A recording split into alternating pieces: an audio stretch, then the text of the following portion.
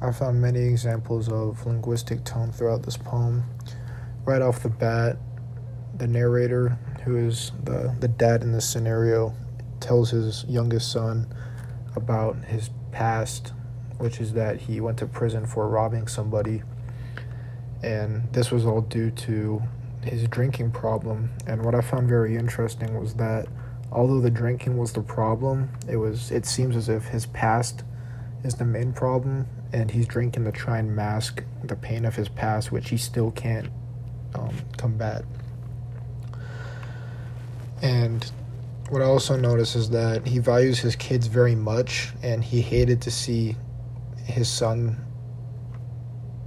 feel down because of him. And to put into other words, he compared his son to a fallen angel when his son was trying to cheer him up after he was breaking down.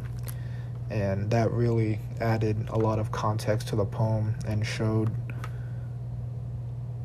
who the narrator values the most, which are his kids.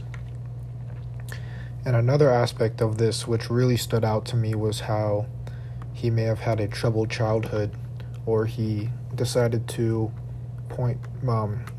state one thing that was kind of irrelevant to the poem, which was that his father had never seen him play basketball.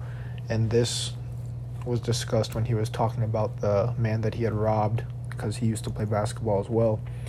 He talked about how his dad never watched him play basketball, and this kind of points to the fact that he may have had a troubled childhood, whether it is he went through a traumatic experience or he grew up without something that a young child needs, which I found was very interesting.